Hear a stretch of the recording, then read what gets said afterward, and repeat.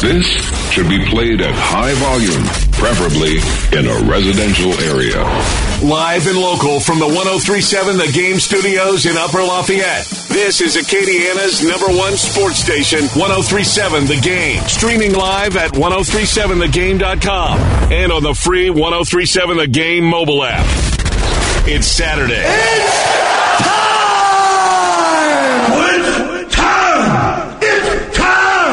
And time to take a walk on the wild side. Get your Saturday started with an inside look under the dome with the world famous CD.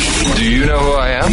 I don't know how to put this, but I'm kind of a big deal. On 103.7 The Game. And welcome, everybody, to the must-listen-to Saturday morning sports talk show in all of Acadiana, Under the Dome, with yours truly. Yo, it's me. It's me.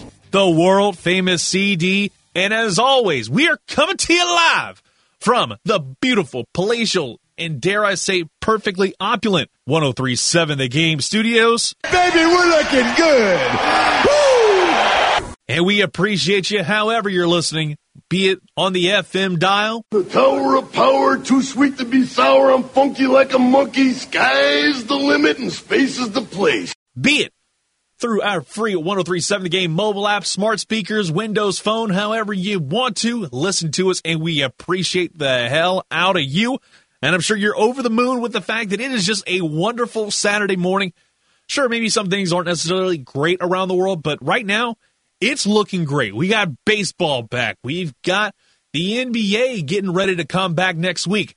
I can't wait for next weekend, by the way. That is going to be absolutely fantastic. So much hockey, so much soccer, so much basketball. It's going to be absolutely litty next week when we move over from 11 a.m. to 1 p.m. Over the moon. Looking forward to it. I'm sure you are as well. And I got to say, this is going to be a great show. You got Zion Williamson. He is back. Finally, he came back last night. A huge surprise to me, and I'm absolutely looking forward to it. Hopefully, you are as well, and hopefully, you're having a great Saturday so far. Obviously, you heard the Astros last night, and that was one heck of a ball game, one heck of a way to start off the 60-game sprint to the finish, and I should say 60-game start and finish. That is probably the fastest it's ever been in the history of the MLB. I'm almost certain of that. But there's one thing that kind of burned my beans earlier this week that made me a little not happy. But it's well past time to talk about it, and why not do it like we do each and every Saturday morning to start off the show, and that is, without a doubt, do it the right way. Start it off hot with the Saturday Sports Sermon.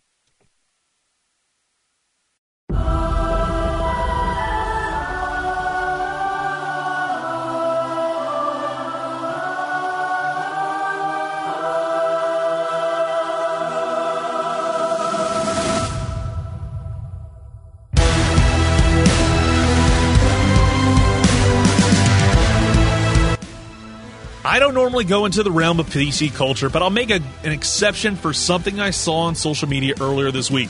If you didn't see it, apparently several public speakers said that the Cajun Dome name needs to be changed 100% full stop.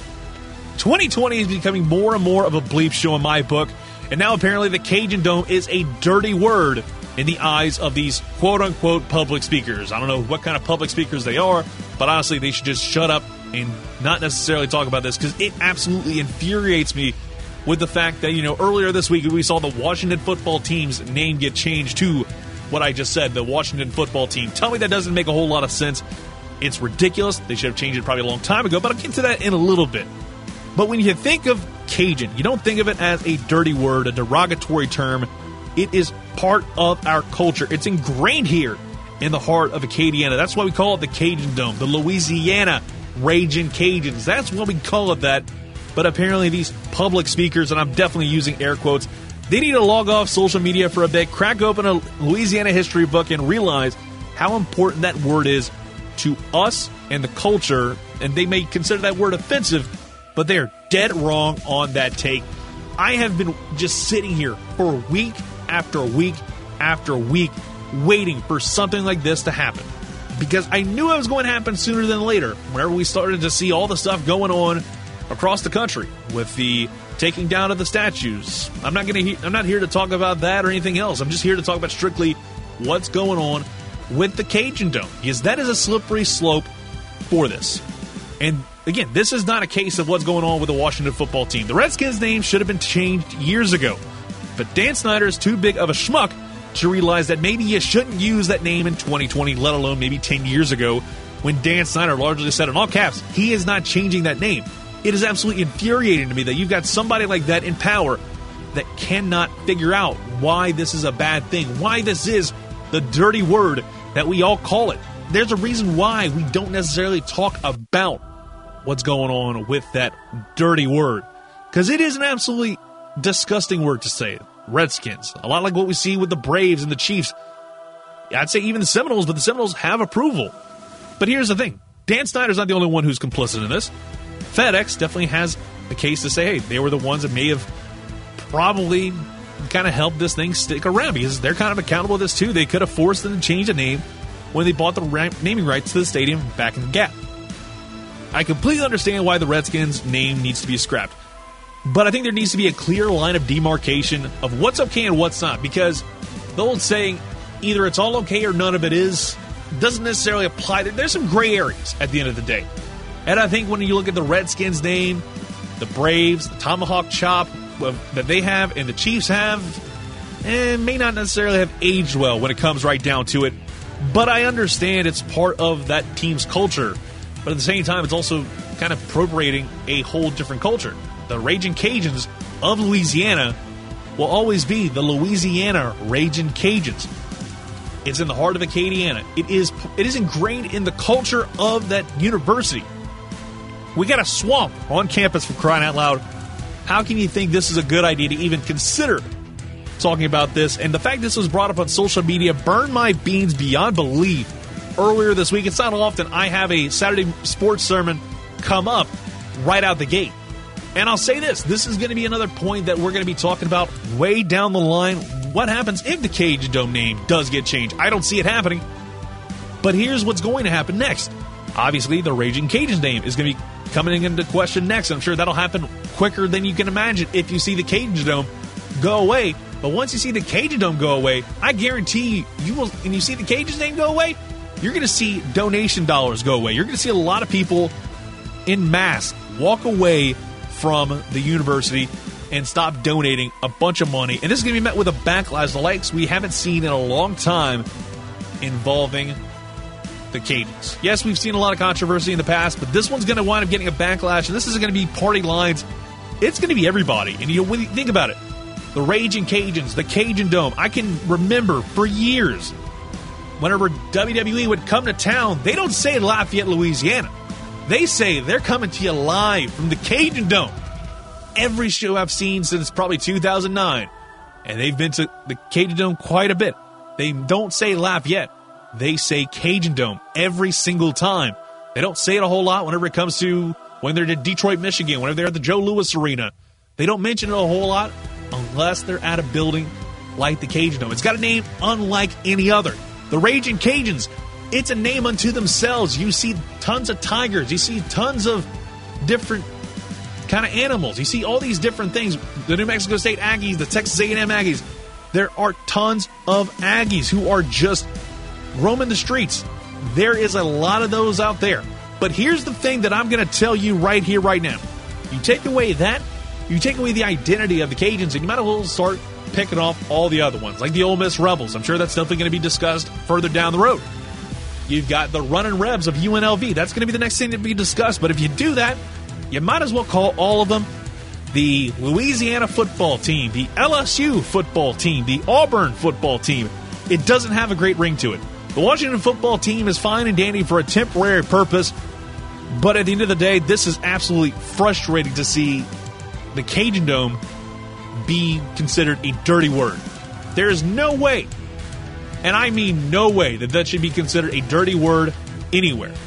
The Ragin' Cajuns have definitely built a great reputation over the years. They're not raging, but trust me, they will be outraged if the Cajun Dome and therefore the Cajuns name eventually gets changed. Now, yeah, back in the Gap, they were called the Bulldogs, and we see a lot of Bulldogs out there. There's, in fact, one up in North Louisiana, or as I call it, Arkansas South, over in Ruston, where there ain't much over there to do. Trust me, I know. I've heard from various sources. But you can't really go back to the Bulldogs, put the toothpaste back in the tube without people knowing, hey, y'all changed your name back to the Bulldogs. Had to be in the Raging Cajuns for so long, and establishing that brand and establishing the brand of Louisiana over the last several years. You can't undergo a major name change like that without receiving a ton of backlash. So I'll go ahead and end my rant here. The people in charge of the Cajun Dome better not bend the knee and cave to that small minority. Because at the end of the day, they are just that, a small minority. The fan base that supports the Cajuns to this very day is way bigger than anything else. That small minority, as I like to call them, it's not going to work. I don't think Louisiana Football Club or Louisiana FC, like we see over in the Premier League, I don't think that's going to work. And you change things like this, you do that and watch the Raging Cajuns name be next in line, and who knows what else is going to be taken away from that fan base, and what's going to be taken away from college football fans. I don't see, people rooting for the Alabama Crimson Tide's name to be changed. Imagine if you wound up seeing the LSU football team against the, let's just call them the Alabama football team. It doesn't have the same ring to it as the LSU Tigers taking on the Alabama Crimson Tide the first week of November. That's my Saturday sports sermon. It's not necessarily sports related, but it kind of has a bit of a ring to it because of the fact that the Cajun Dome is being considered for a name change, at least according to some public speakers / influencers / whoever the hell they think they are. To me, they're a bunch of jabronis. But you know who's not jabronis? The guest I've got on the show today. And I've got a lot of fun things to talk about. Obviously, the NFL preseason, that's not going on. That wound up getting part of the cancel culture and thrown out the window. And that's one thing that I think can stay gone. And then you look at the MLB. They're back. We'll talk about that in a little bit at 10:30. We're bringing on Christian Clark, NOLA.com, and The Advocate. He covers the Pels, and a lot of big news concerning those New Orleans Pelicans came down last night. Zion is back, baby. I'm absolutely looking forward to that conversation with him. And also, I'm going to give you my look inside the NBA bubble. I'm going to give you a breakdown of that, also a breakdown of how I think the MLB is going to go this year. And it's a wild one with the added fact you have expanded postseason. I'll give you that and so much more on this show today. And also, Ross Jackson of Canal Street Chronicles join us in hour 2 at 11:30. 2 guests at the 30s. And that means we got a whole lot of fun to get to here on Acadiana Sports Station 103.7 The Game and 103.7thegame.com. And we appreciate you listening in. And we got more Under the Dome with CD coming up next. And we are going to be talking a whole lot of baseball. And I can't wait to do it. Once again, you're listening to Under the Dome with CD on Acadiana Sports Station 103.7 The Game and 103.7thegame.com.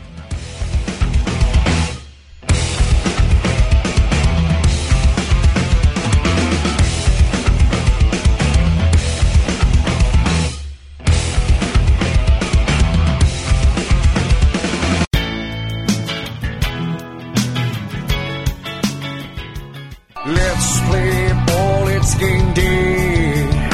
We want strikeouts, base hits, double plays. Take the field, hear the roar of the crowd. Welcome back to Under the Dome at CD on Acadiana Sports Station 103.7 The Game and 103.7thegame.com. Wrapping up our number one in style, and I'm absolutely looking forward to talking about my favorite sport of them all. And, of course, we're talking baseball. And I just got to say, it's been great to have this back in our lives in full swing, full gear, ready to roll. And they've been crushing it lately. I'm not going to lie. I've enjoyed some of the stuff that's going on with this. There's a lot of negatives because I think the cardboard cutouts have already kind of like played themselves out a little bit because of the fact that we see guys like Tommy Lasorda having cutouts. That's cute. It's a niche type thing. But I couldn't really get into the fact that we got Astros baseball on 103.7 The Game last night. I still can't believe we got to that point. But more so, I'm going to look at the first 2 games more specifically because I feel like there's a lot more meat on that bone. Those were the 2 main ones I really watched. Obviously, you heard Astros baseball right here on 103.7 The Game. So I'm not going to get in too much of detail about it. But here's what I really liked about the national broadcasts for the 4-letter network on Thursday. And I think one of the big things I enjoyed is the fact that they let it fly. And what I mean by it, meaning the cuss words. They did not give a you-know-what about the fact that they had stuff that was not safe for television, not safe for work, being said on national television. And I loved it. You had, right out the gate, Max Scherzer out there letting a dinger be hit by Giancarlo Stanton, and then all of a sudden he just straight up goes GD. He drops that one on you live on television, the first game of the year, the first inning, first home run of 2020, and that's what happens. It was absolutely perfect. And then you had Jock Peterson out there paying money to the swear jar, dropping the F-bomb not once, but twice. But it was the second one. That was the scream of a man in great pain, and I absolutely loved it. It was amazing just to see that.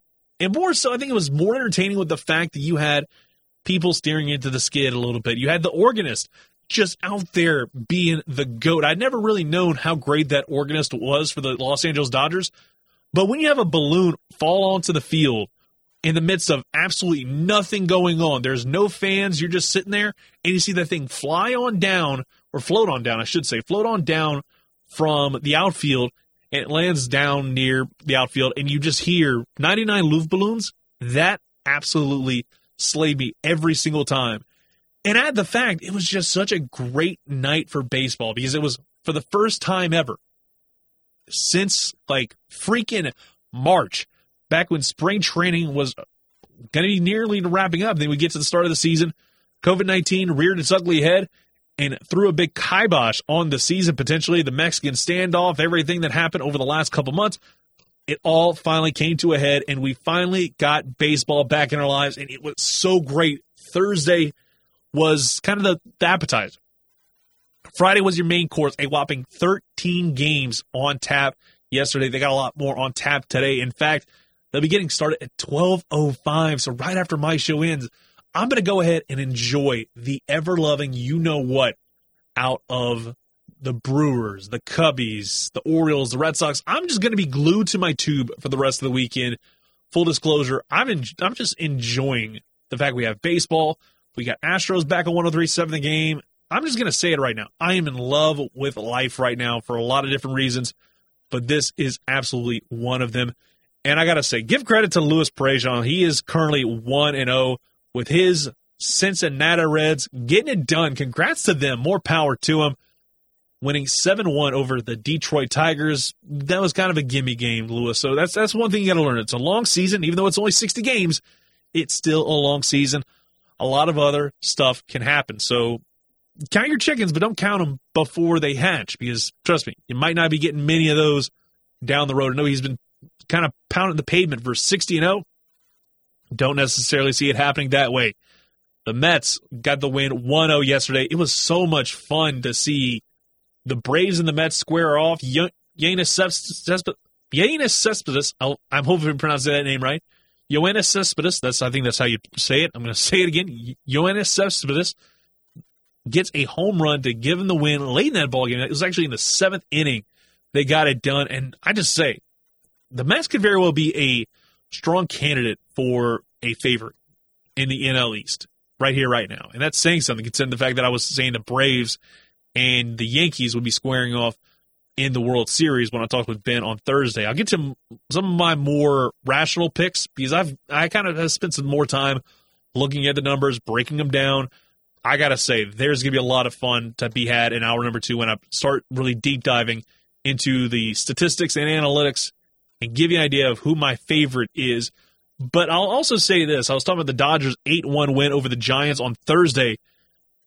I got to say, Enrique Hernandez is getting it done. He was absolutely raking on that game, taking the Dodgers to task, having a really nice home run. And I have to say, the Dodgers outclassed them in a lot of different ways and getting it done. And I mentioned, there's a lot of players on that Dodgers roster I don't like, namely, Cody Bellinger. But I got to give him a ton of credit. He pulled off something absolutely perfect in that game on Thursday. This was during that big 5-run inning, which is exactly what Tony Robichaud always mentioned you want to try and get away from, and that's a 3-run inning. This is a 5-run inning, something you don't want to have happen to you, and when it does, more often than not, you lose. But one of the big keys was Cody Bellinger on one play, he winds up going for a squeeze, and he already kind of was jumping the gun and going to home. And the pitch, basically, the batter hit it straight to the pitcher, and the pitcher had every chance to just throw it to second, throw it to first, double play, inning over. But the fact that Bellinger was in his line of sight, he nailed this perfectly. He's heading home, pitcher throws to home, he tries to get the run out. Lo and behold, the guy gets to second, you have somebody on third, so you put two of them in scoring position, but you get one out. This was an absolute win for the Dodgers to start off the season, and it was well done, and I was mentioning this to Chet Yoder, and I mean, I know it's a long season, 60 games, but guess what? Your team lost, and it was so darn good. Even seeing Garrett Cole-Bebe in his first game in the Yankees uniform, even though I'm not a huge fan of him anymore, he looked good in his 5 innings of work, 5 strikeouts, but he did allow a home run, his one and only hit, and it was absolutely amazing. And I just love the fact that immediately I've got to tweet it out. You hate to see it. Yeah, he only allowed 1 hit, and it was the 1 run he allowed, but you got to think that looked a lot better than Max Scherzer allowing 4 earned runs off of 6 hits.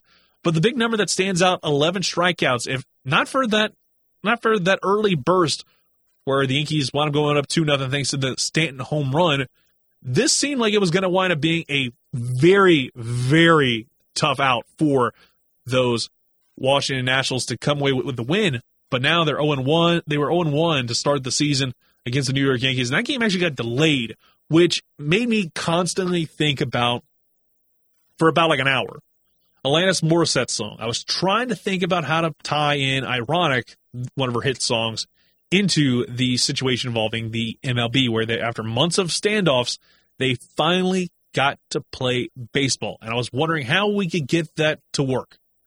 And then I just said, you know what? I'm not even going to worry about it. I'm just going to let things happen as they should. And it was so much fun to just say, you know what? Isn't it ironic, don't you think? The fact that it's raining on opening day and it didn't cost anybody a game because it wound up being called because of the fact it wound up going past the 5th inning. That was just a deluge of rain. It was like Mother Nature does not want baseball to happen, but it did. All right, we're going to go ahead and take a quick timeout, and when we come back, we're going to be talking some New Orleans Pelicans because that's what we need to do.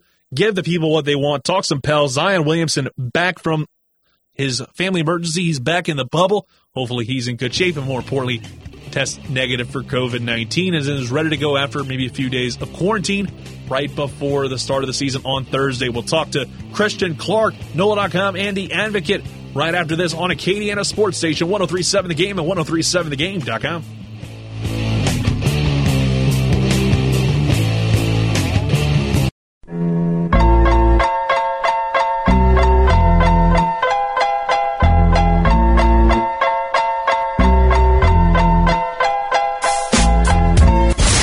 Under the Dome is the show for all the guys that got picked last for a pickup game of basketball. Slow, white, geeky show.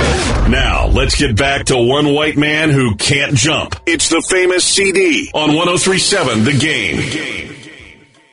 And welcome back to Under the Dome with CD right here on Acadiana Sports Station, 103.7 The Game and 103.7thegame.com. And guess who's back in the bubble? Yes, you heard it right. Zion Williamson back from the bubble. The Pelicans put out a statement last night, and I could not wait to talk about it with our guest, Christian Clark. I booked him before all this happened, but now we got a whole lot more to talk about when it comes to Zion Williamson. Christian Clark, NOLA.com, and part of The Advocate. Christian, how's it going, man? Hey, pretty good. How are you? I am doing fantastic. And the fact that Zion is officially back inside the bubble. I think that was something that we've been concerned about for about a week's time. And, mind you, we'll get to the Pelicans' first scrimmage the other night in just a little bit. But that's got to be absolutely huge to get Zion back as soon as you did.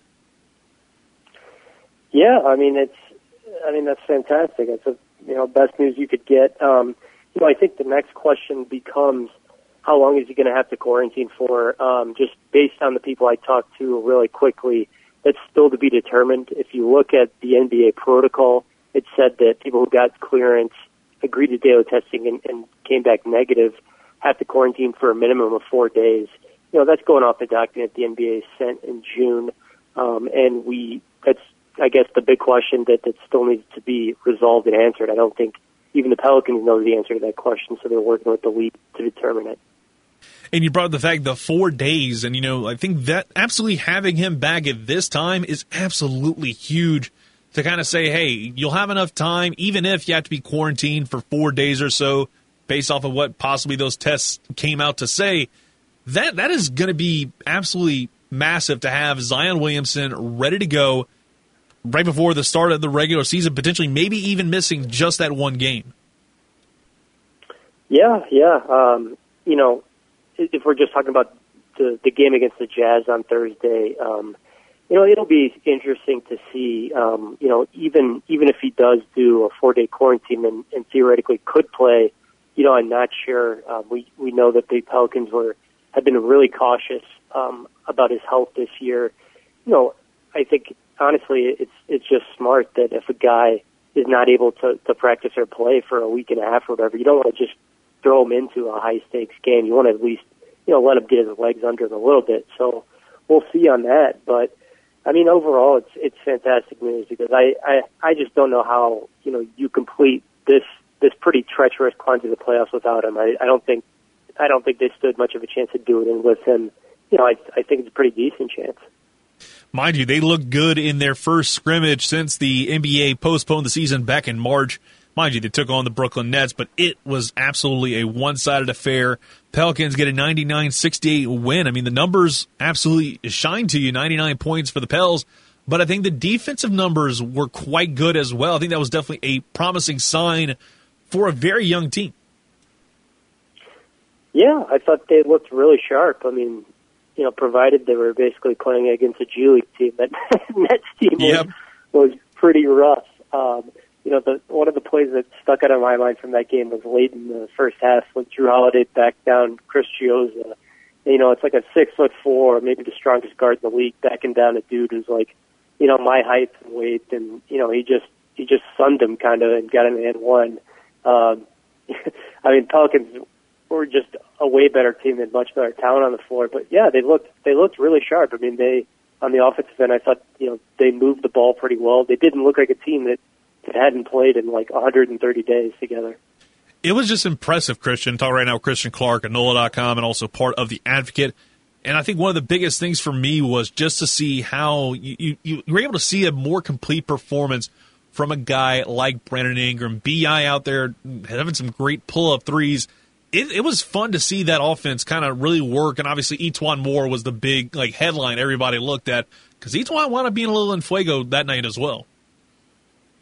Oh, man, I think people who followed me this year know I'm a big E'Twaun Moore fan. Look, I'm not trying to paint him as the savior or anything like that, but I just appreciate E'Twaun because he's a guy that just comes out and does his job. He's going to hit his floaters, he's going to hit his spot-up threes. I joke that I feel like he could hit, those shots that are in his wheelhouse, like on the moon or Saturn or something. Like, there's just nothing you could do to get E'Twaun out of that zone, and he's going to do what he does. But, yeah, they looked really good. And, another thing about Ingram, I've been a huge fan of what he's been able to do this year. I liked what I saw from Ingram, too, in the first half from a passing perspective. I know he only had 2 assists in that game, but I think maybe the best version of Ingram is a guy who's a distributor as well, and maybe not quite as much scoring as we saw this year. I think he's got really good vision, and when he's got it going from a playmaking perspective, I think he's really fun to watch. Oh, he's a ton of fun to watch, and I think one of the big things that I noticed, it's obviously you're in the bubble, no fans, and the fact it's a whole new setup now. It's a whole different world with the way the benches are set up, where it's got a little social distancing. That probably creates a lot of interesting kind of growing pains for a guy like Alvin Gentry, who last time we talked, we weren't sure if he was going to make it there. And now he's actually there, and he's out there about to get ready to coach his team to a possible playoff run. How huge is that to have Alvin Gentry there, number one? And number two, having him kind of start to learn how to do things in this new world, because this is a very unusual time, first of all, but unusual kind of dimensions as well. Yeah. they've got everybody. They're really, no excuses now that Zion's back. Yeah, I've actually kind of enjoyed it. I mean, it's really stripped down, but on one hand, I enjoy this theatrical element of going to an NBA game. Like there's noise playing during the possessions, but I don't know. Part of me almost likes this a little bit. I guess there's going to be a little bit of sound, but it's pretty quiet. I think the NBA has been smart about, like blacking out certain parts of the court, so it doesn't look like they're playing in like, this cavernous arena that's empty. It feels pretty full, I guess, because of the way they've set the courts up and everything. And I've been really impressed. Just the couple, scrimmage games I saw. I think, it has a chance to be really fun. And one of the things I'm looking for is, like, do guys have mental blocks because of the crowd? Like I watched the Sixers play today, and Ben Simmons just fired in a 3-pointer from the corner, no hesitation. Like I wonder if some guys just had that mental block from, like a really loud, 18,000 person crowd or whatever. I mean, we saw Ben Simmons nail a three, so I'm almost certain maybe he had a mental block in terms of training threes. When you look at what he did with the Sixers last night, that was the biggest takeaway I had from yesterday's scrimmages, the fact that Ben Simmons is actually making 3-pointers again. Yeah, and that looked pretty smooth. It's like he had been doing it his whole life, but we never got to really see it in a Sixers jersey until we finally had no fans in the stands. Maybe that was a big block for him. But when it comes down to it, I think we need to look at what's going on with this team right here, right now. And they're on the right path, and they've got pretty much on paper the easiest schedule when it comes down to it. Add the fact that, you look at the Clippers, you got several players that they're largely MIA, having to leave for one reason or another. This is setting up almost too perfect. Yeah. A lot of those guys are dealing with, what teams are describing as family medical issues.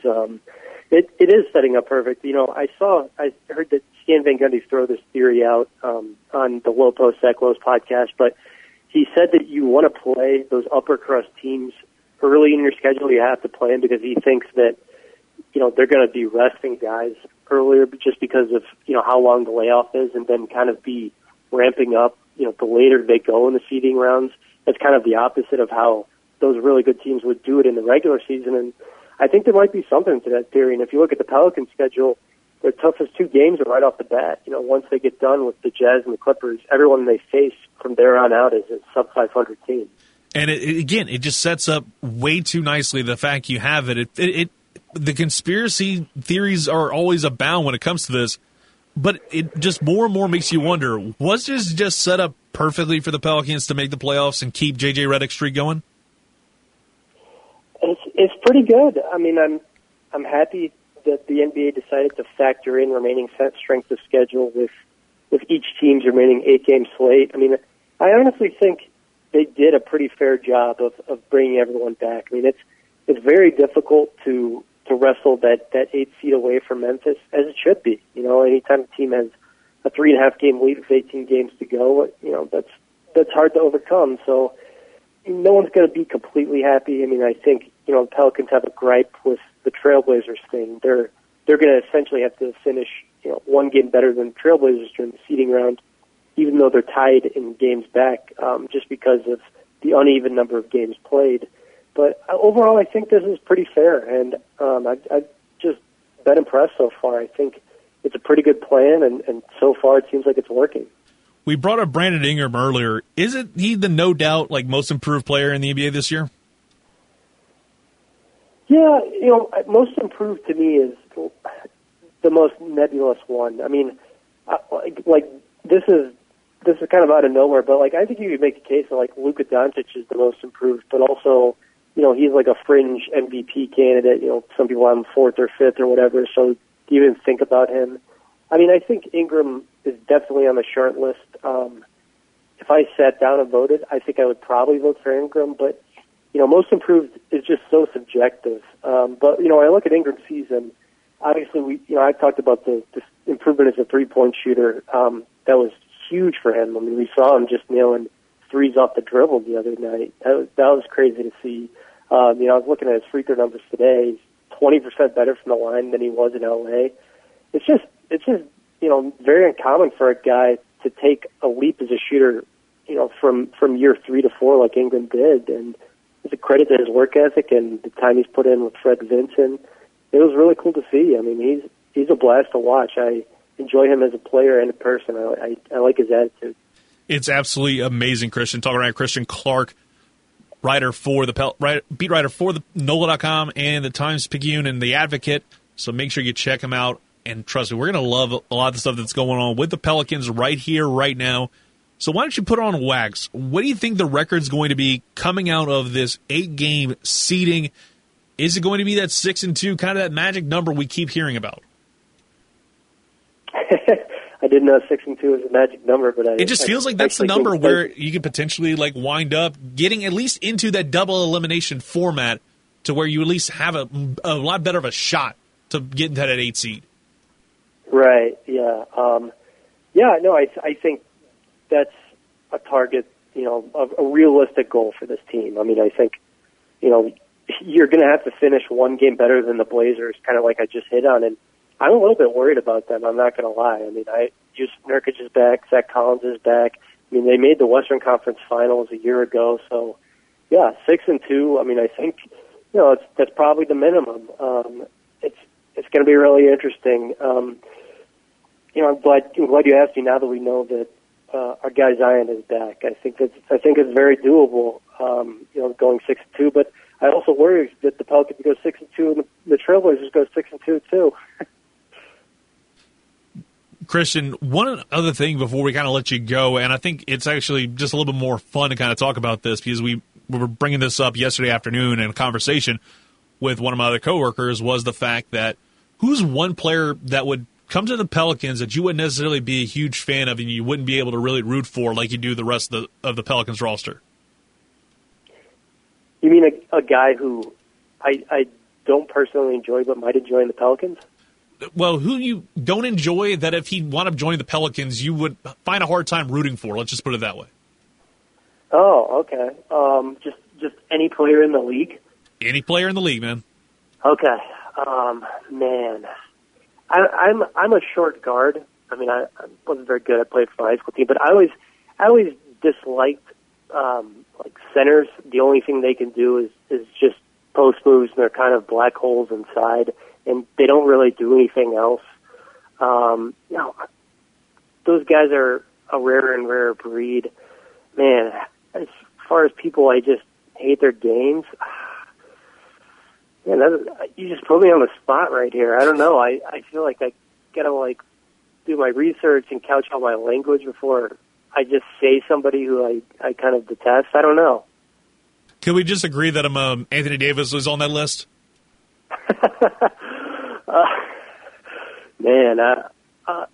Yeah, we can agree. Christian, thank you so much for coming on, my man. We'll talk to you down the road, and I'm sure, just like me and just like a lot of people in the Acadiana area, we are over the moon by the fact that the NBA is going to be back next Thursday. All right, next time I'll have a better answer for you on the guy I would never want to see in a Pelicans uniform. All right, Christian, thanks again, man. All right, thanks. All right, that was Christian Clark, part of NOLA.com and The Advocate. You can follow him on Twitter at @CClark300. Make sure you check him out and give him a follow while you're at it. And we're going to go ahead and wrap up hour number 1 in just a little bit. Going to take a quick timeout, and we'll be back with a whole lot more. And I'm going to give you some quick reaction to the round of 32 involving the Legends of the Fall bracket, which you can still vote on 1037thegame.com. Get some deets about that in a little bit. But we got more. After this, you're listening to Under the Dome with CD right here on Acadiana Sports Station, 1037 The Game and 1037thegame.com.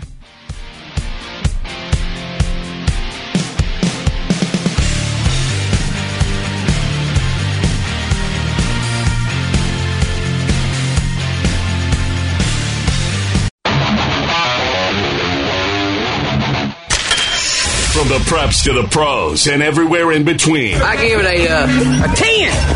A 10. Let's get back under the dome with the world-famous CD on Acadiana's sports station, 1037 The Game. Welcome back to Under the Dome with CD on Acadiana Sports Station, 1037 The Game and 1037thegame.com.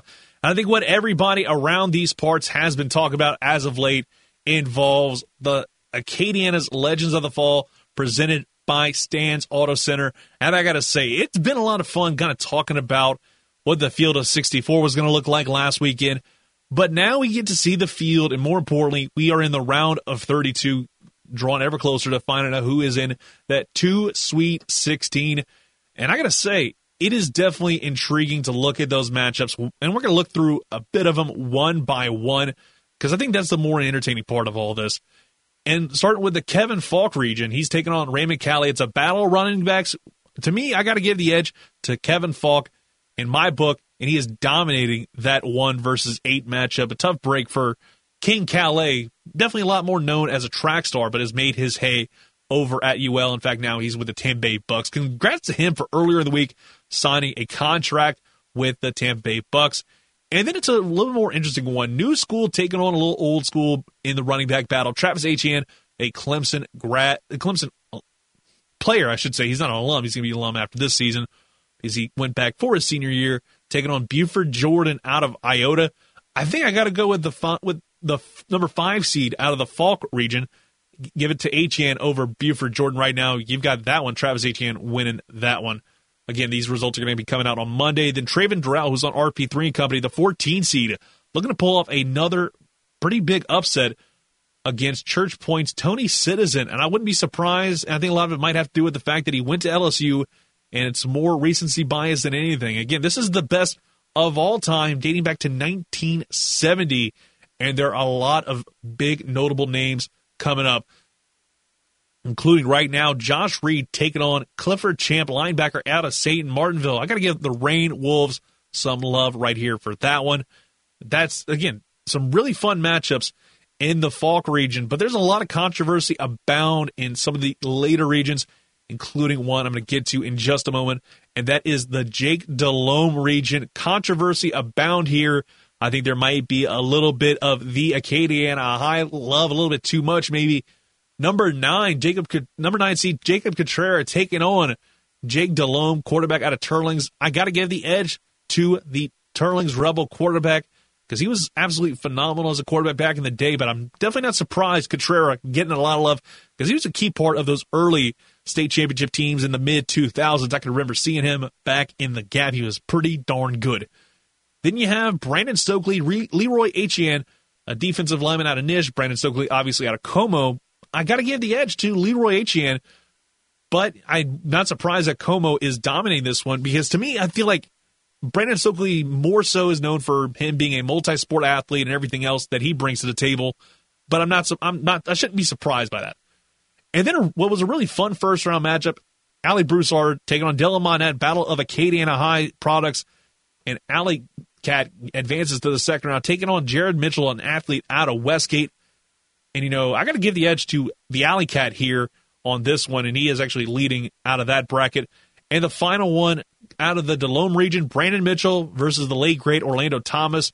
I got to go with Orlando Thomas, the defensive back out of Crowd. He was pretty damn good back in the day. He gets the edge for me. He's currently leading in that poll as well. Just, again, you need to check it out if you haven't already. Acadiana's Legends of the Fall, presented by Stan's Auto Center. You won't regret it. It's so much fun to kind of look back. Johnny Hector, the number 1 seed, taking on Michael Desermo out of Catholic New Iberia, the big running back. We had him on Bumper to Bumper Sports this past, not yesterday, but the Friday before that. Had him on talk about his career. Johnny Hector, I'm surprised that he is rolling away with this because I thought maybe Mike Desermo would have gotten a little bit more love. And this one's interesting. I'd probably want to give him the edge to Devery Henderson because he definitely deserves it. He's taking on Keelan Williams out of Northside. I think the 5 could very well come away with this right here, right now. He is in the lead, but it is a close one. The Northside Vikings crew is all in on getting that one done. And now you got Damian James, quarterback out of Carencro, taking on Dominic Davis, a running back DB out of Bro Bridge. I got to go with Damian James again. This is a little bit Carencro bias, and I'm kind of surprised you have Dominic Davis actually behind in this one, actually leading this one, I should say. Keishon Butte, Jamaican Dartez out of Cecilia, a little bit more rapid fire here because we're about to hit that hard break in just a few, but I got to go with Jamaican Dartez. That recency bias with Keishon Butte, I can't buy into it. me and Blaine got into a big argument about the fact that I can't necessarily put a guy that's been in the high school ranks in the last 5 years in my top 10, just me personally. And then we go to the Doucette region, which is Early Doucette, athlete out of St. Martinville, taking on Mark Roman out of Nish. I got to go with Early Doucette, a hell of a player. Trev Falk, Carl Dunbar. I was mentioning with a friend of mine who went to Lafayette High. They said, if Trev Falk's not in there, what is going on with this bracket? Trust me, if Trev Falk was not in there, this bracket has no point. We got to put Trev Falk advancing to the next round. Sorry to Carl Dunbar, a hell of a talent as well over at Plaisance. And this is where kind of we get to more of the controversial stuff. Corey Raymond, one of the architects of DBU over at LSU, taking on Jamie Howard, quarterback St. Thomas More. His son, Walker Howard, definitely could wind up on this list 10, 15 years down the road. He hasn't played a snap yet, but I'm sure he'll get consideration for this when we run it back maybe 15 years from now. But as of right now, I got to go with Corey Raymond here, and that's kind of where all the fun ones land. But here's where the controversy lies. You got STM versus STM. Sam Schofield actually wound up beating out Cedric Figaro, a number 2 seed, the biggest upset so far. Obviously, there's one a brewing in the Delome region, which would be a damn disappointment. But again, Javon Walker, Sam Schofield, this is tough. Javon Walker went to college at Florida State, wound up having a great career in the NFL. But when you just look at what he did back in the gap for STM, I got to give him that vote. And he's actually winning that one by a handy amount. Hopefully you've enjoyed the Acadiana's Legends of the Fall. It's absolutely amazing. And it's all brought to you by Stan's Auto Center of Lafayette, Louisiana at 3203 Johnson Street, not far from the Grand Theater in Lafayette. So make sure you check it out. Hour 1 in the books. Hour 2 coming up next. We got Ross Jackson joining the program at around 11:30. You're listening to Under the Dome with CD on Acadiana Sports Station 103.7 The Game and 103.7thegame.com. Coming up next, I'm going to talk about the NBA and give you my guide to the bubble.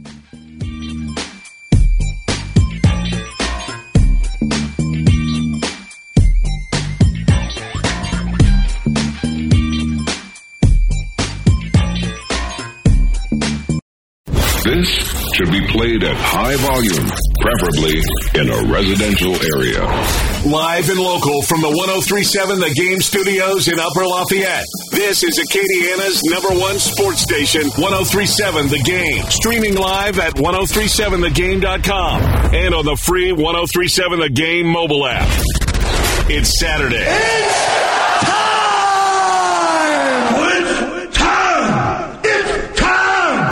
Time to take a walk on the wild side. Get your Saturday started with an inside look under the dome with the world-famous CD. Do you know who I am? I don't know how to put this, but I'm kind of a big deal. On 103.7 The Game. And welcome, everyone. Hour number 2 of the must-listen-to Saturday morning sports talk show in all of Acadiana, Under the Dome, with yours truly. Yo, it's me. It's me. The world-famous CD, coming to you live, as always, from the 103.7 The Game studios, which are absolutely palatial, opulent, dare I say, cromulent. So hopefully you're enjoying me coming to you live from The Game studios. Now, I can't help it that I'm custom made. I can't help it that I look good, smell good, can dance all night long. And we appreciate you listening in, be it through the Tower of Power, the FM dial. This is where the power lies. Or that fancy schmancy free mobile app, smart speaker, transistor radio, however you're doing so. We appreciate the heck out of you listening in on a Saturday morning, and I'm sure more people than ever are listening in for one reason and one reason only. That's because sports are back. The NBA is getting ready to be starting up this time next Thursday. I cannot wait for it, and I'm just looking forward to seeing how things go when it comes to that magical thing they call the bubble.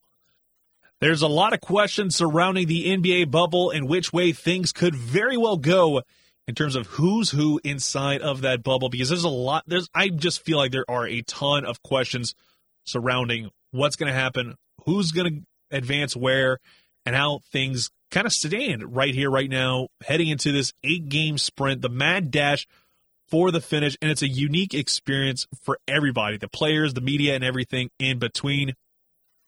And it's just, you wonder who's going to come out on top in the bubble, because there's a lot of teams involved in this. I'm going to go ahead and start off looking at the way the Eastern Conference lays out, because that one feels like it's the most easiest to determine who comes out of there. I'll get to that in a little bit. I'll also give you my finals prediction right here, right now. Put that bad boy on wax. He's going to be starting on Thursday, July 31st. The Pels are going to be starting that bad boy off, taking on the Utah Jazz. But we'll start in the Eastern Conference. I'll just kind of break it down into different tiers, because I don't feel like boring you with all the information that I've kind of accrued over the last few months. And we'll start off by saying the Washington Wizards are the team that's probably just along for the ride. They are absolutely awful. There are 24-40. Wizards currently 28.5 games back of the Milwaukee Bucks. This is a team that, again, has a chance. They're currently about 4.5 games back at that 8 spot, but that is going to be a big mountain to even remotely try and attempt to climb, and hopefully they can. I would love to see the Wizards upset the apple cart a little bit and take on the Orlando Magic, but it just feels like that is going to be a tough road to hoe, especially, you look at how things are in the Eastern Conference. You've got the Magic and the Nets. Both teams definitely don't necessarily belong in that conversation, but they could very well slip down. I think that's the only thing you can hope, is that the Brooklyn Nets, who hardly have anybody really that can really help them, that's going to be a big problem for the Eastern Conference, because I don't think you want to see a Wizards team that could if they get hot, this could be an interesting postseason, and the Bucks could be sweating them. We'll see on that end. The Orlando Magic right now are the 8 seed. They seem like they're going to be set up. It's relative home field advantage going to be playing in Orlando at the Wide World of Sports. But I definitely get to say, with the tier list, it is the Wizards, the Magic, and the Nets, 9, 8, 7. Those three kind of all rolled together in my book. Meanwhile, the 76ers look a lot better. They've pretty much clinched that playoff spot at this point in time. It's all about figuring out how 7 and 8 are going to look and who's going to wind up filling those roles, if there's going to be a double elimination type setup. We'll see on that end. But I think the 76ers, are on that next tier alongside the Pacers. Both of them have identical records at 39 and 26. But I think the big thing is Ben Simmons is making threes. Ben Simmons looking impressive after, years of not looking impressive for LSU and for the 76ers. Finally, we're starting to see him kind of come out of his shell a little bit. Ironically, no fans around might have helped him improve his game a whole lot. And the fact that I saw him make a three-pointer, surprised the hell out of me. Again, it's in a meaningless game, but still, he hadn't hardly made a three ever. But we finally got to see the former LSU Tiger get it done from three-point land. The Pacers are right behind him. I mean, they have one player that tested positive, but he'll be back before long. I think they have a chance to really try and upset the apple cart, but it's that next tier that's going to wind up, kind of ticking them off. And it's bottom line, Heat, Celtics, and Raptors. They are going to be your second highest tier if we were to do a tier list for the Eastern Conference. And I think a lot of it has to do with the fact that the Raptors are so damn good. Yes, they are the defending champs. Yes, they don't have Kawhi Leonard, but they've continued to look good. They've continued to keep it competitive in an Eastern Conference that felt like it was largely the Bucks for a long, long time. It was going to be the Bucks for a long time, especially after Kawhi Leonard left. I thought I was comparing him to the Miami Marlins, where that franchise was going to have its one shining moment, and then poof, just like that, it is gone. But lo and behold, the Raptors have changed their fortunes quite a bit, and they are sitting pretty at 46 and 18, the number 2 seed. They're just going to be sitting back, relaxing, kind of sitting a lot of their guys. I would not be surprised on that part. And then we get to the Milwaukee Bucks. The Greek Freak seems like he's more likely than not going to be the league MVP for the second straight year, according to a lot of people. This is going to be your Eastern Conference champion. They are the top tier for a reason. 53, only 12 losses before the break, before the postponement of the regular season. And now they're getting ready for the 8-game stretch. I think the Milwaukee Bucks have a distinct edge in the bubble because of the fact you have one of the best players in the league ready to go at any given moment. Let's flip on over to the Western Conference, where there's a lot of things to talk about. You saw the Pelicans, they barely got in. They're a 10 seed. They wound up filling out that 22-team kind of bracket, if you will, and you look at the way the Eastern Conference went, it was just the top 9. It was just the top 9. They managed to fix it to where the Pelicans got their guy in, and also wound up getting in a couple more teams that I don't think deserved a spot. And that's where the bottom tier, and they don't deserve to be in the conversation at all, and that is the Suns, the Spurs, and the Kings. Those 3 teams are absolute garbage, and they don't belong in this conversation. They are at the bottom tier of the way it looks right now to me. I put the Pelicans in a higher tier than the Kings, Spurs, and Suns for a big reason, and that's Zion Williamson. He's looking extremely jacked. He looks absolutely outstanding, and I'm sure he is absolutely ready to wreck shop all over everybody. I'm going to get to the Pelicans in a little bit, because to me, I think they are a tier higher than the Trailblazers and the Grizzlies for one specific reason, and it's Zion Williamson. So the second tier, or the second to bottom tier, is going to be the Grizzlies and the Trailblazers. And the Grizzlies just have been absolutely awful late down the stretch, 29-37. There's a chance where the Pels could jump both these teams. They are currently tied with the Blazers for that 9 seed alongside the Sacramento Kings. So you have every chance of immediately jumping into that 9 seed, and then you're just only a couple of games back of those Memphis Grizzlies, and you have a chance to play that team twice during this restart, and you're playing them on August 3rd, and then I thought you were going to play them twice, but you're not. You're going to play the Grizzlies just once. You're playing the Kings twice. That's even better, because you're playing a crappy team. That's the biggest thing. You're going to be playing a crappy team twice during this run, and that could help you increase your chances of getting within that 3 games.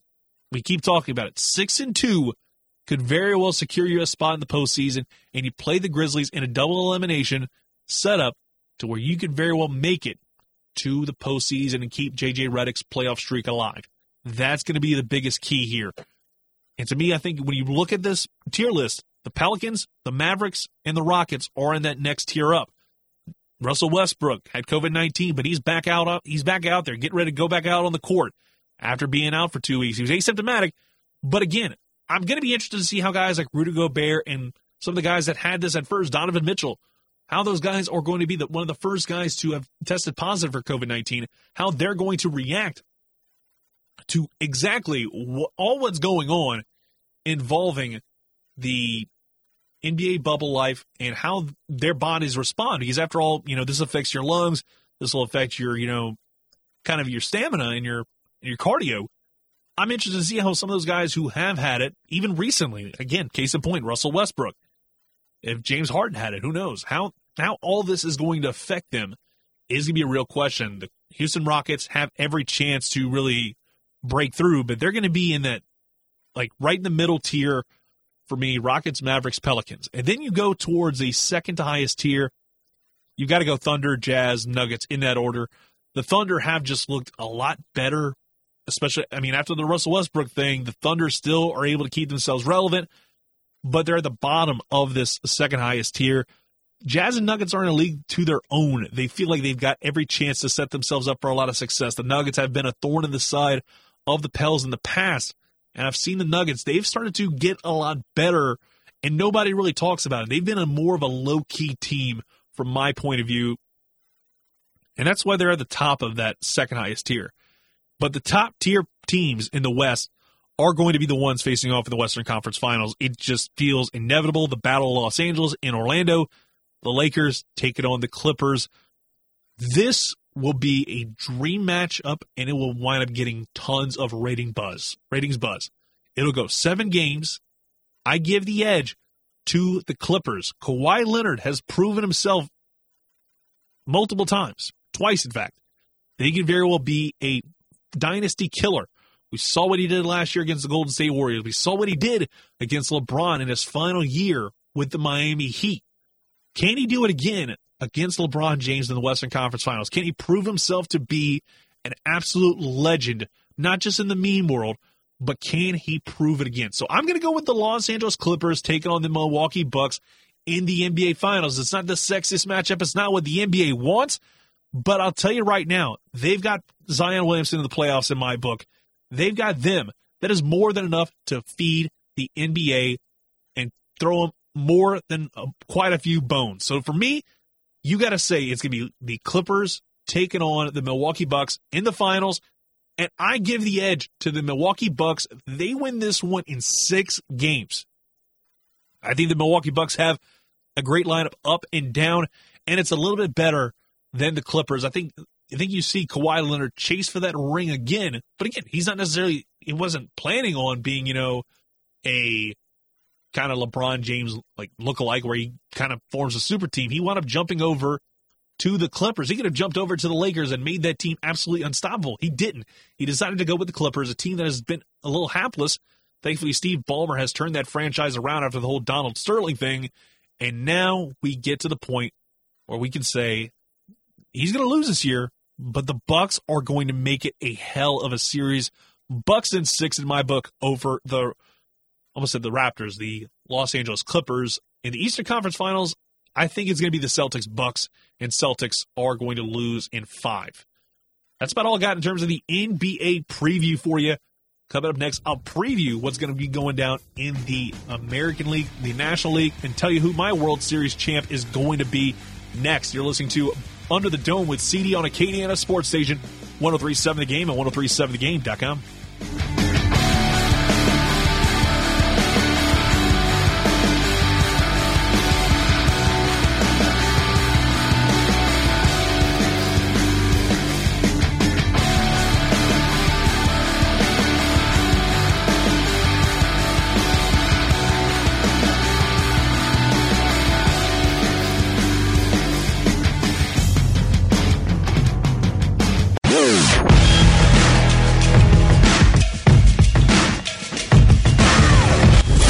Famous CD is a 5-tool player of sports talk. He can talk about a lot of different things, even some soccer. If you're Manchester United supporters, sing the Manchester United song. Okay, maybe not soccer. Back to Under the Dome on 103.7 The Game. And welcome back to Under the Dome with CD on Acadiana Sports Station, 103.7 The Game and 103.7thegame.com. And it is time to look at some of the MLB predictions I have for the 2020 season. And I'm just going to go ahead and look at the division winners, more importantly, and then also give you who's going to round out the field. Because, again, this is going to be an expanded playoffs where you have the second-place team in each divisions go in, and then you have your 2 wild cards. So it's a real question to see who's going to wind up coming out of where. And I'm going to go ahead and start off with the AL West. I'm going to go from the West, Central, and East for both sides. But we'll start with the AL. In the AL West, where the Houston Astros play. And, of course, you can hear all the action of the Astros all season long right here on Acadiana's #1 sports station. And we're going to go ahead and say the Astros win this one. And I don't think they win it handily. I think the Oakland A's are going to be your second-place team. I'll get to them in a little bit. But the Astros take this one, and they could very well have the best record in baseball when it's all said and done. It's going to be a lot of intrigue to see how that West looks the first year post the sign-stealing scandal and how everything goes, because it's not going to be as hostile of a crowd. The crowd's not there, so it's going to be interesting to see how that all plays out. The AL Central, though, is really hard to predict because it's such a god-awful division. You got the Royals, the Tigers, the Indians, and White Sox. To me, the Minnesota Twins have to win this one. They are the team that's the least sucky, at least on paper. They've been really good in the past, so the Twinkies get the edge here to win the AL Central in my book. The AL East, it's the toughest division to truly predict. This is where 162-game slate, the Yankees would roll with it, and it'd be relative ease. Because I think they have everything set up for them and set up nicely. From what I saw Game 1, Garrett Cole looked outstanding, and it pained me to see that. But then again, he did allow a home run in the first inning, so I love to see that a little bit more. But I got to go with them taking the AL East. It feels easy, but the Rays and the Red Sox will make this a battle. Speaking of which, rounding out the field, going again West, Central, East, I got to go with the Oakland A's being that second-place team. They have had potential in the past. This is a golden opportunity for them to make the postseason and really have a big learning experience going forward with a relatively young staff. And also, who wouldn't love to see the Astros and A's in an ALDS-type matchup, maybe even ALCS hypothetically, to see those two teams face off somewhere down the road because you know the Mike Fiers Astros heat is all too real. Coming out of the Central, I'm going to go with the Indians getting in that spot because the Indians are probably the second least sucky team. They've been able to be consistent in the past. The Detroit Tigers have a ways to go.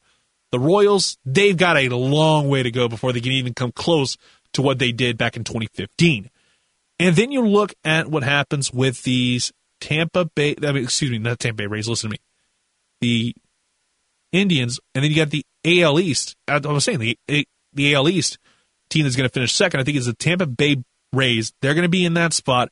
And the wild cards are Red Sox and Mariners. The final two for me are those. And I'm looking forward to seeing the Red Sox do their thing. New manager, just like the Astros. But I think I'll give the edge to the Boston Red Sox being that first wild card team. They have a chance to make a pretty deep run. I'll get to the ALCS prediction in a little bit, but I cannot wait to see how the AL postseason looks. And I think the fact you have a lot of the similar faces, the AL, it's a lot harder to predict than I originally thought. I was like, okay, let's see. The West and the East are easy. The Central in both American League and National League are really hard to predict because there's a lot of uncertainty surrounding both franchises, both sides of it. It's weird to understand. And then you see the NL West. It's a lot like the AL West. It's easy to predict. The LA Dodgers are winning this thing. They've been winning it in the past. It'll be more intriguing to see who comes out of the West in that second place. I'll get to that later again. But one of the big things that I'm just taking away from it, again, it was just one game that I saw, and that was Kike Hernandez. He's going to be a breakout star on that team. Yes, you got a guy like Mookie Betts who you're locked up to a 13-year deal, but tell me you don't want to see a guy like Kike Hernandez with his really awesome mustache get it done. He is going to be a guy that I think is going to be an absolute breakout star for that Dodgers franchise going forward. And adding the fact you've got guys like Jock Peterson, Cody Bellinger, all young cats. Now you just need to make sure Clayton Kershaw can stay healthy because obviously he's on the IL as of right now. Going to miss out on seeing him take on Justin Verlander next Wednesday, which you'll hear again on 103.7 The Game. That would have been a lot of fun to hear, but it is what it is.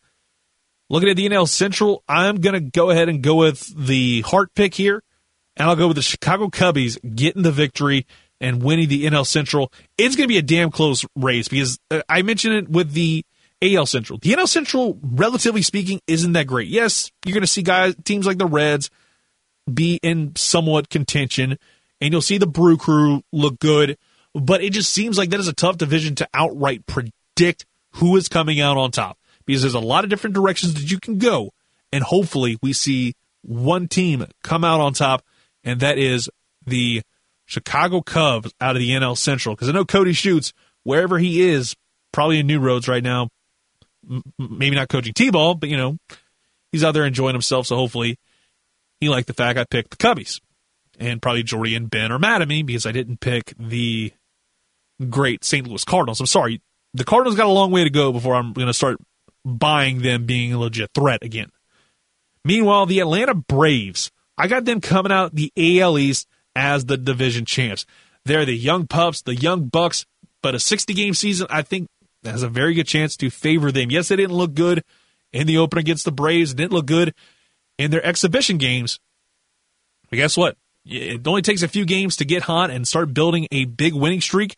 And I think the Braves have every chance to do so. That's my take. The NL East goes to them. And rounding out the field again, going from West, East, and Central. Coming out of the West, it's tough. But I've got to go with the Colorado Rockies coming out the West. They are a damn good team. It's just, I think they're going to need a lot of luck. Nolan Arenado is going to need to really catch fire throughout the season to really secure that spot as the number 2 in the AL East, because I think you have a better chance at advancing than you do in the wild card.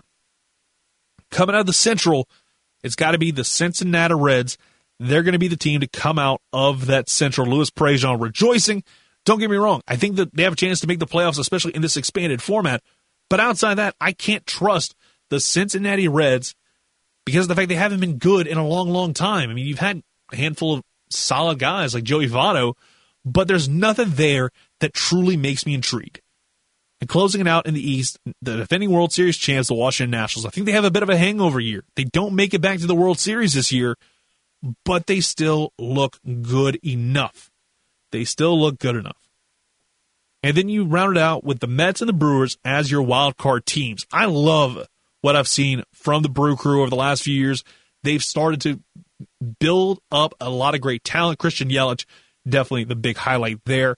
And then you got the Mets. The Mets have a lot of hypes around him. Yoenis Cespedes. I keep trying to pronounce his name differently, but Yoenis Cespedes is going to be a guy I think that could very well be the home run leader before this is all said and done. Yeah, he only hit one home run yesterday, but he's still got a chance.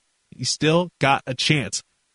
And now the postseason. I'm just going to give you the ALCS, NLCS, and the World Series. And it's going to be a lot of fun to see the two ALCSs I have. You've got Houston versus New York. The storyline's endless. The trilogy goes down. We finally get to see the rematch from last year in 2017. There's a lot of bad blood between these two franchises. Can the Yankees get over the hump and get back into the World Series? Because it's been a long, long time since they've been in there. I think the Astros win in 7. In the NLCS, I've got the Los Angeles Dodgers taking on the Atlanta Braves, the prohibitive favorite, up against the young upstart team that has potential and it's be a great learning experience for them. I got the Dodgers in 6. And then we get to see the rematch that we've all been waiting for. Right after the Astros get sanctioned, Dusty Baker leads this team to a World Series taking on the Los Angeles Dodgers. The storyline abound. I'm not even going to get into all of them. It's the last ride for a lot of these guys in Astros jerseys right here, right now. George Springer, potentially Justin Verlander. The list goes on and on. Give me the Houston Astros in 7 games. It is just that simple. And I got to take a quick timeout. When we come back, we are going to get to Ross Jackson, the Locked On Saints podcast, and also the Canal Street Chronicles blog. And trust me, we got a lot of great stuff to talk about with the New Orleans Saints. We'll do that and a whole lot more. And then we'll wrap up the show with one final take. I think you'll be interested in it, especially if you're a baseball fan who's tired of the fact they're not able to watch the Astros in the heart of Cajun country, where there are a lot of Astros fans because they're only about a few hours drive away. We'll be back after this right here on Acadiana Sports Station, 103.7 The Game and 103.7thegame.com.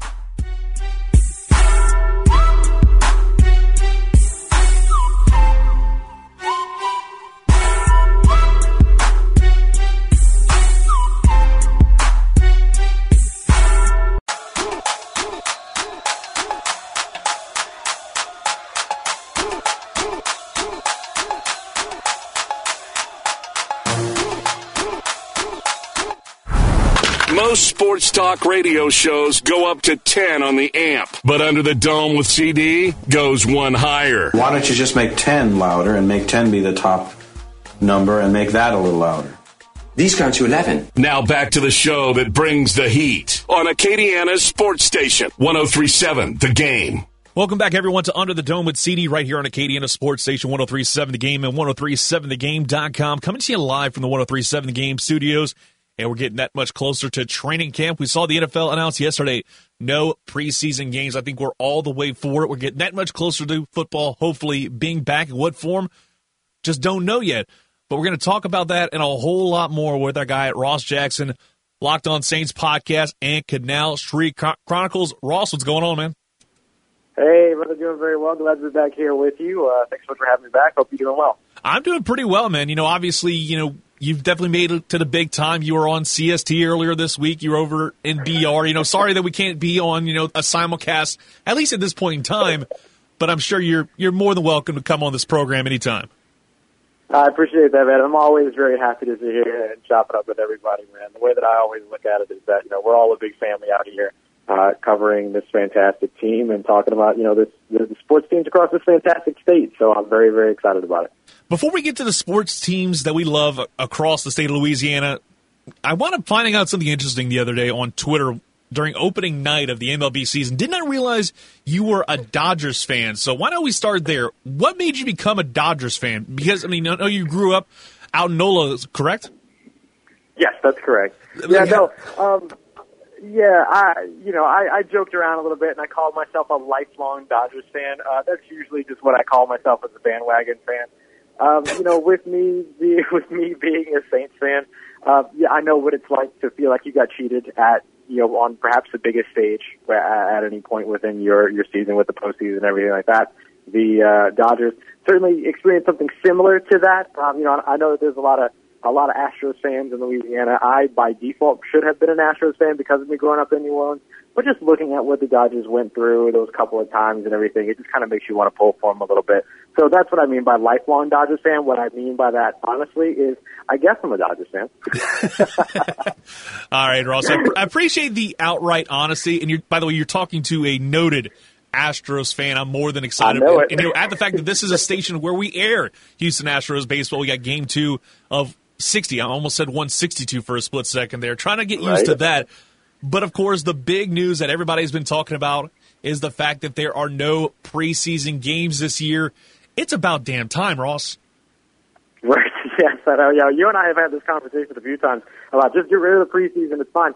And I think that at this point, it was the right thing to do, and it makes sense. I know that it feels a little conflicted for the NFLPA to push for no preseason games because you would imagine that the union would want to do everything that it could to make sure that players that maybe are at the bottom of rosters that are undrafted, new to the league, whatever it may be, that they get their opportunity and their shot to try out for every team across the NFL, which is really what the preseason does. It allows you to put tape out there for the other 31 teams that you're not with, as well as the team that you are signed with. But the fact of the matter is that just safety-wise, it didn't make sense to put all these players in high-risk competitive environments when the games didn't count for anything for the regular season. Exactly. It doesn't count towards anything at the end of the day. Add the fact that now it seems you're going to wind up seeing an 80-man roster once training camp gets started. You don't necessarily need to whittle it down from 90 to 53. You're going from 80 to 53, and I think that's definitely going to be the most interesting part of this particular training camp.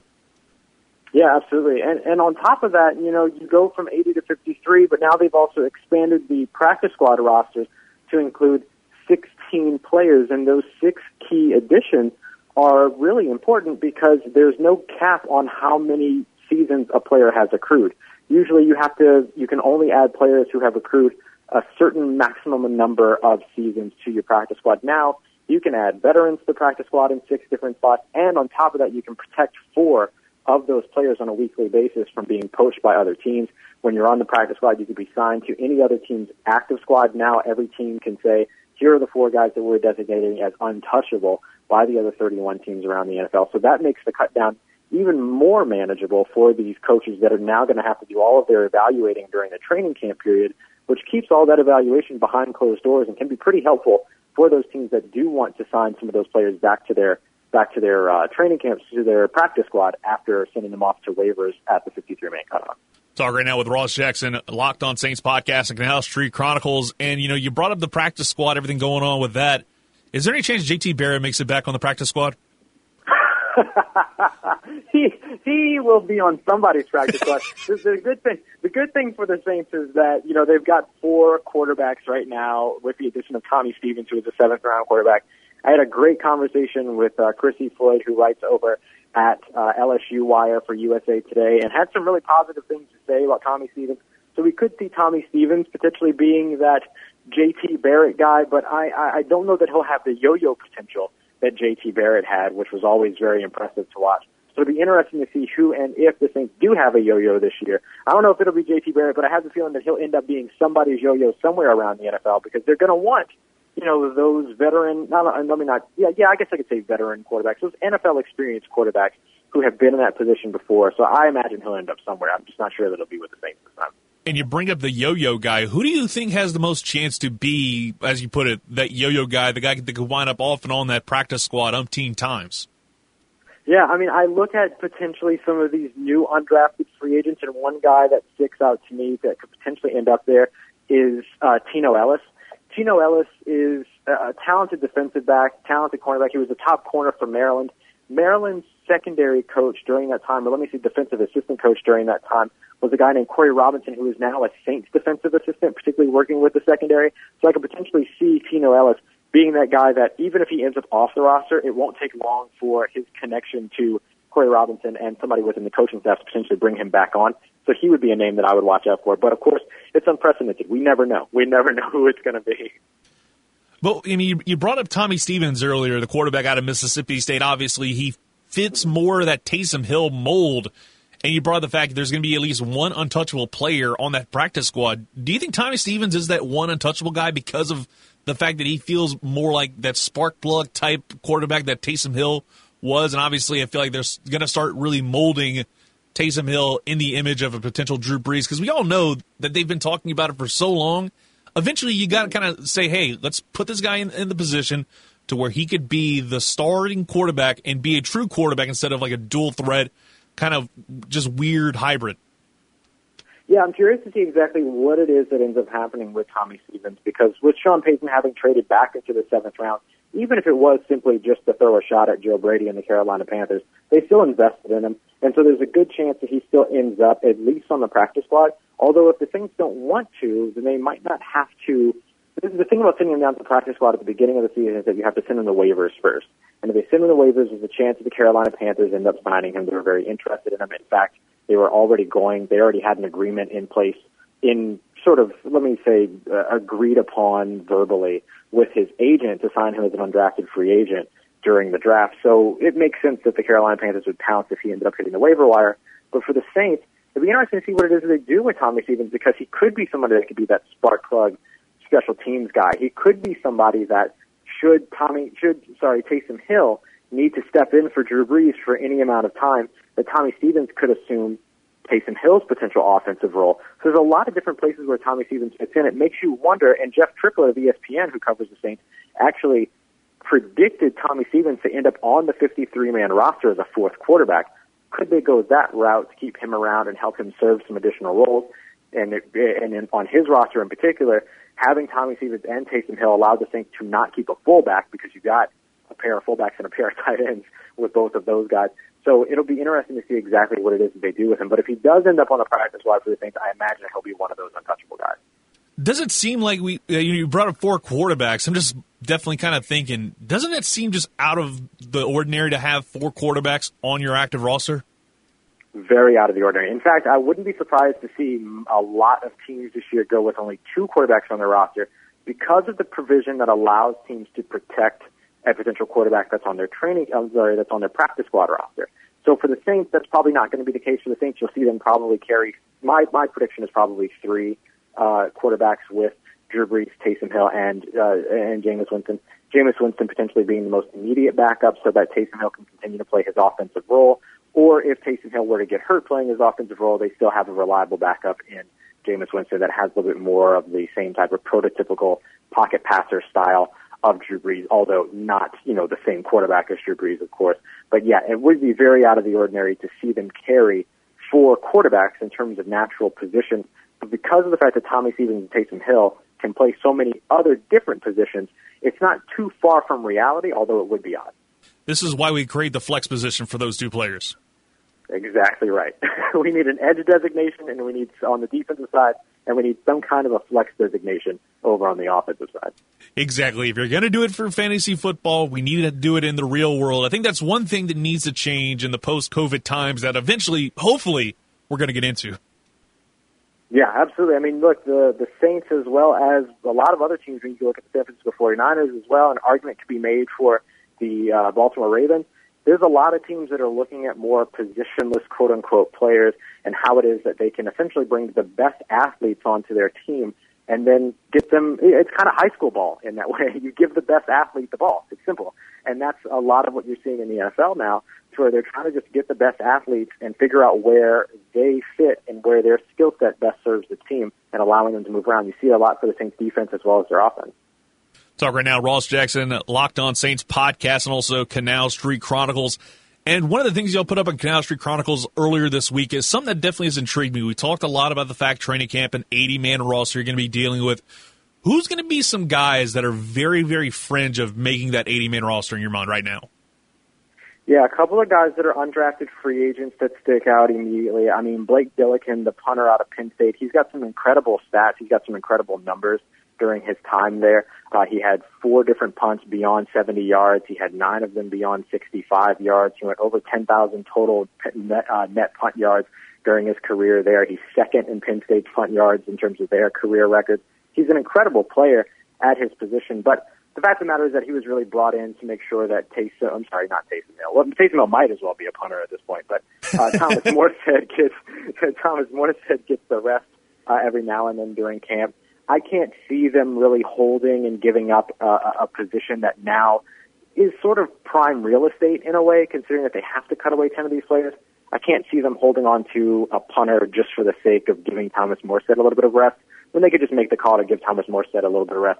And maybe they just let Taysom Hill punt, actually. Maybe I just stumbled upon an idea by accident there. But regardless, I don't really see them giving up a roster spot for Blake Gillikin. Another guy that stands out there that's a veteran, to name somebody that's not an undrafted free agent, is actually Tommy Lee Lewis. Tommy Lee Lewis is somebody that I know that this coaching staff loves, particularly Sean Payton, but when you look at the room of wide receivers that are there, it's hard to see where Tommy Lee Lewis fits in, because you can't even really make the return specialist argument for him anymore because of the fact that, A, he's never been very good at it, and B, there's Deontay Harris, who came in last year as an undrafted free agent, and his first team All-Pro at that position. So Tommy Lee Lewis is probably another one that I would throw in there that's a solid roster guy that's coming in as a veteran, but came in so late in free agency that he's not even on one of the futures contracts or anything like that that kind of promises you a position on the training camp roster. Ross, let's kind of lighten things up, because obviously we're talking a lot of Saints, but I think it's obvious that we need to get into some big topics that happened earlier in the week. The first one, obviously, the Washington football team is the one that's definitely been causing all of this. What was your reaction to seeing the Washington football team? I took it entirely as an admission of dropping the ball by Dan Snyder and the Washington team, literally. Because, look, they had the day that they announced that they were going to officially change it. Because remember, they had three different announcers. They had the announcer that said, well, we're never going to change the name. Then they had the announcer that said, okay, well, we'll think about changing the name. And then we had the announcement that said, okay, we are going to change the name. That third announcement where they said, okay, I guess we'll change the name, was supposed to be rumored that they were changing the name and they were going to announce the new name. I think, and from what I'm understanding, because there was the one guy, I can't remember his name, but it was the guy that back about 5 years ago went through and copyrighted all of the possible Washington names that seemed popular: Red Tails, Red Wolves, Warriors, Sentinels, if you want to go back to the DC Sentinels from, their replacements. They brought in, he went ahead and copyrighted all those names, and I think that's what the issue is. And so Washington had to essentially pick, every now and then we get interim coaches, they had to pick an interim team name because they weren't on top of their stuff and getting the name that they actually wanted.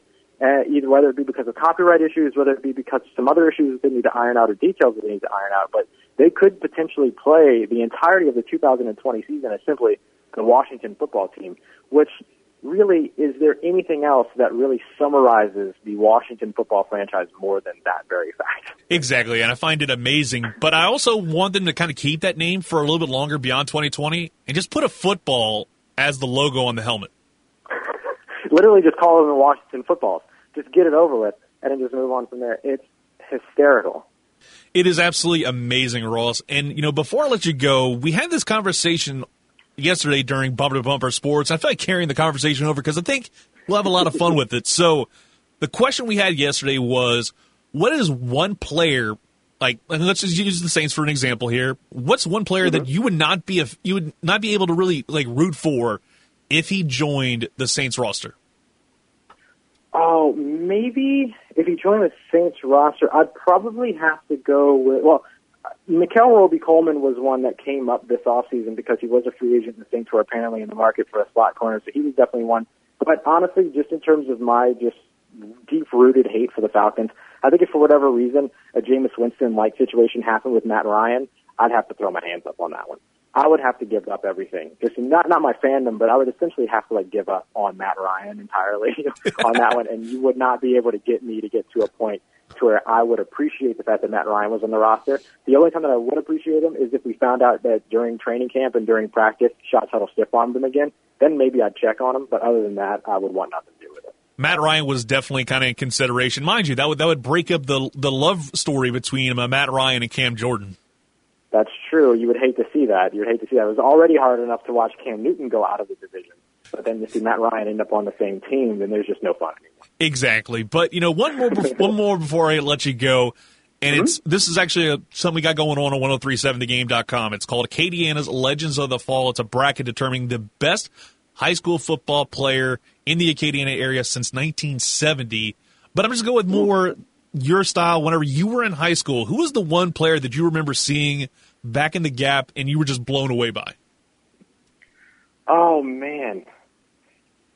I would probably say there was it's okay if it's somebody that's a relative unknown, I imagine. Yeah. I mean, just throw the name out there. Okay.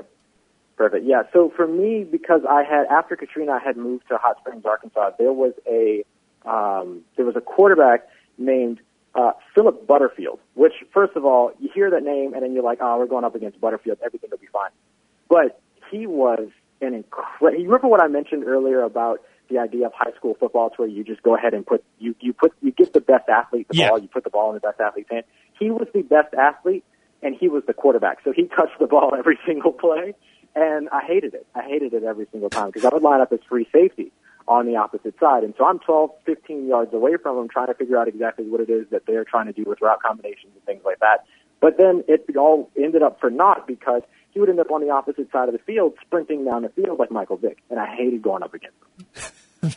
Ross, thank you so much for coming on, my man. We'll talk to you down the road. Hopefully, once we get closer to football, because we don't have preseason to break down, so we'll get to you a little bit before we finally get to live bullets flying, no matter if there's fans or not. Yeah, that sounds great, man. Looking forward to it. Thank you very much, as always, for having me on. Stay safe, and as always, I appreciate you, and thank everybody over at the station for me.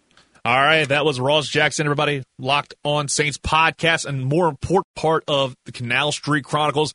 We weren't simulcast, but guess what? You heard it right here on 103.7 The Game. Going to wrap up the show. One final take before we get out of here. It will get you that much closer to Astros baseball. You are listening to Under the Dome with CD right here on Acadiana Sports Station, 103.7 The Game.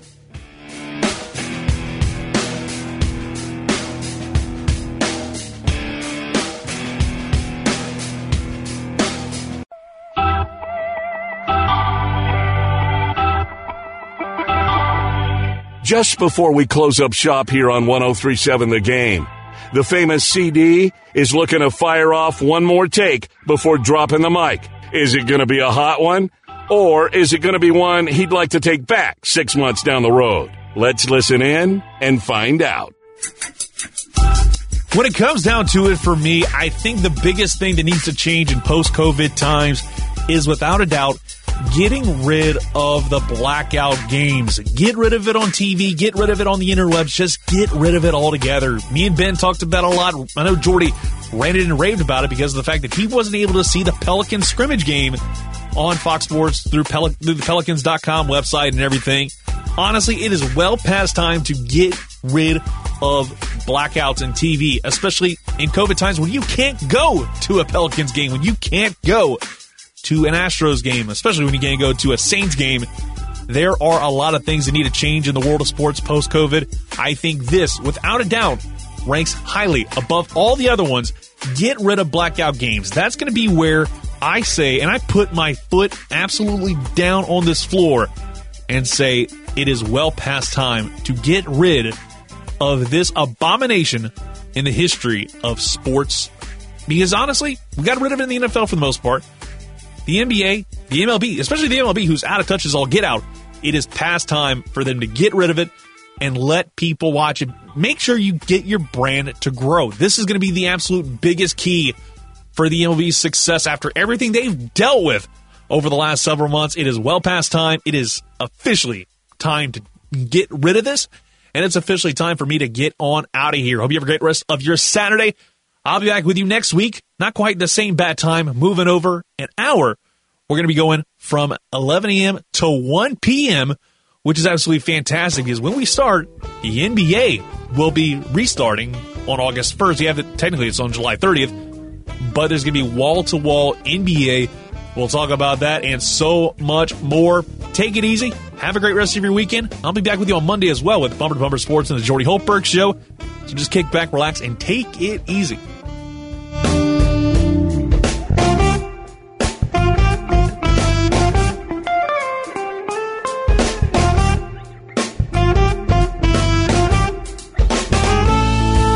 Hey, Clavis! Wake up! The show's over. Oh, yeah! Kick it!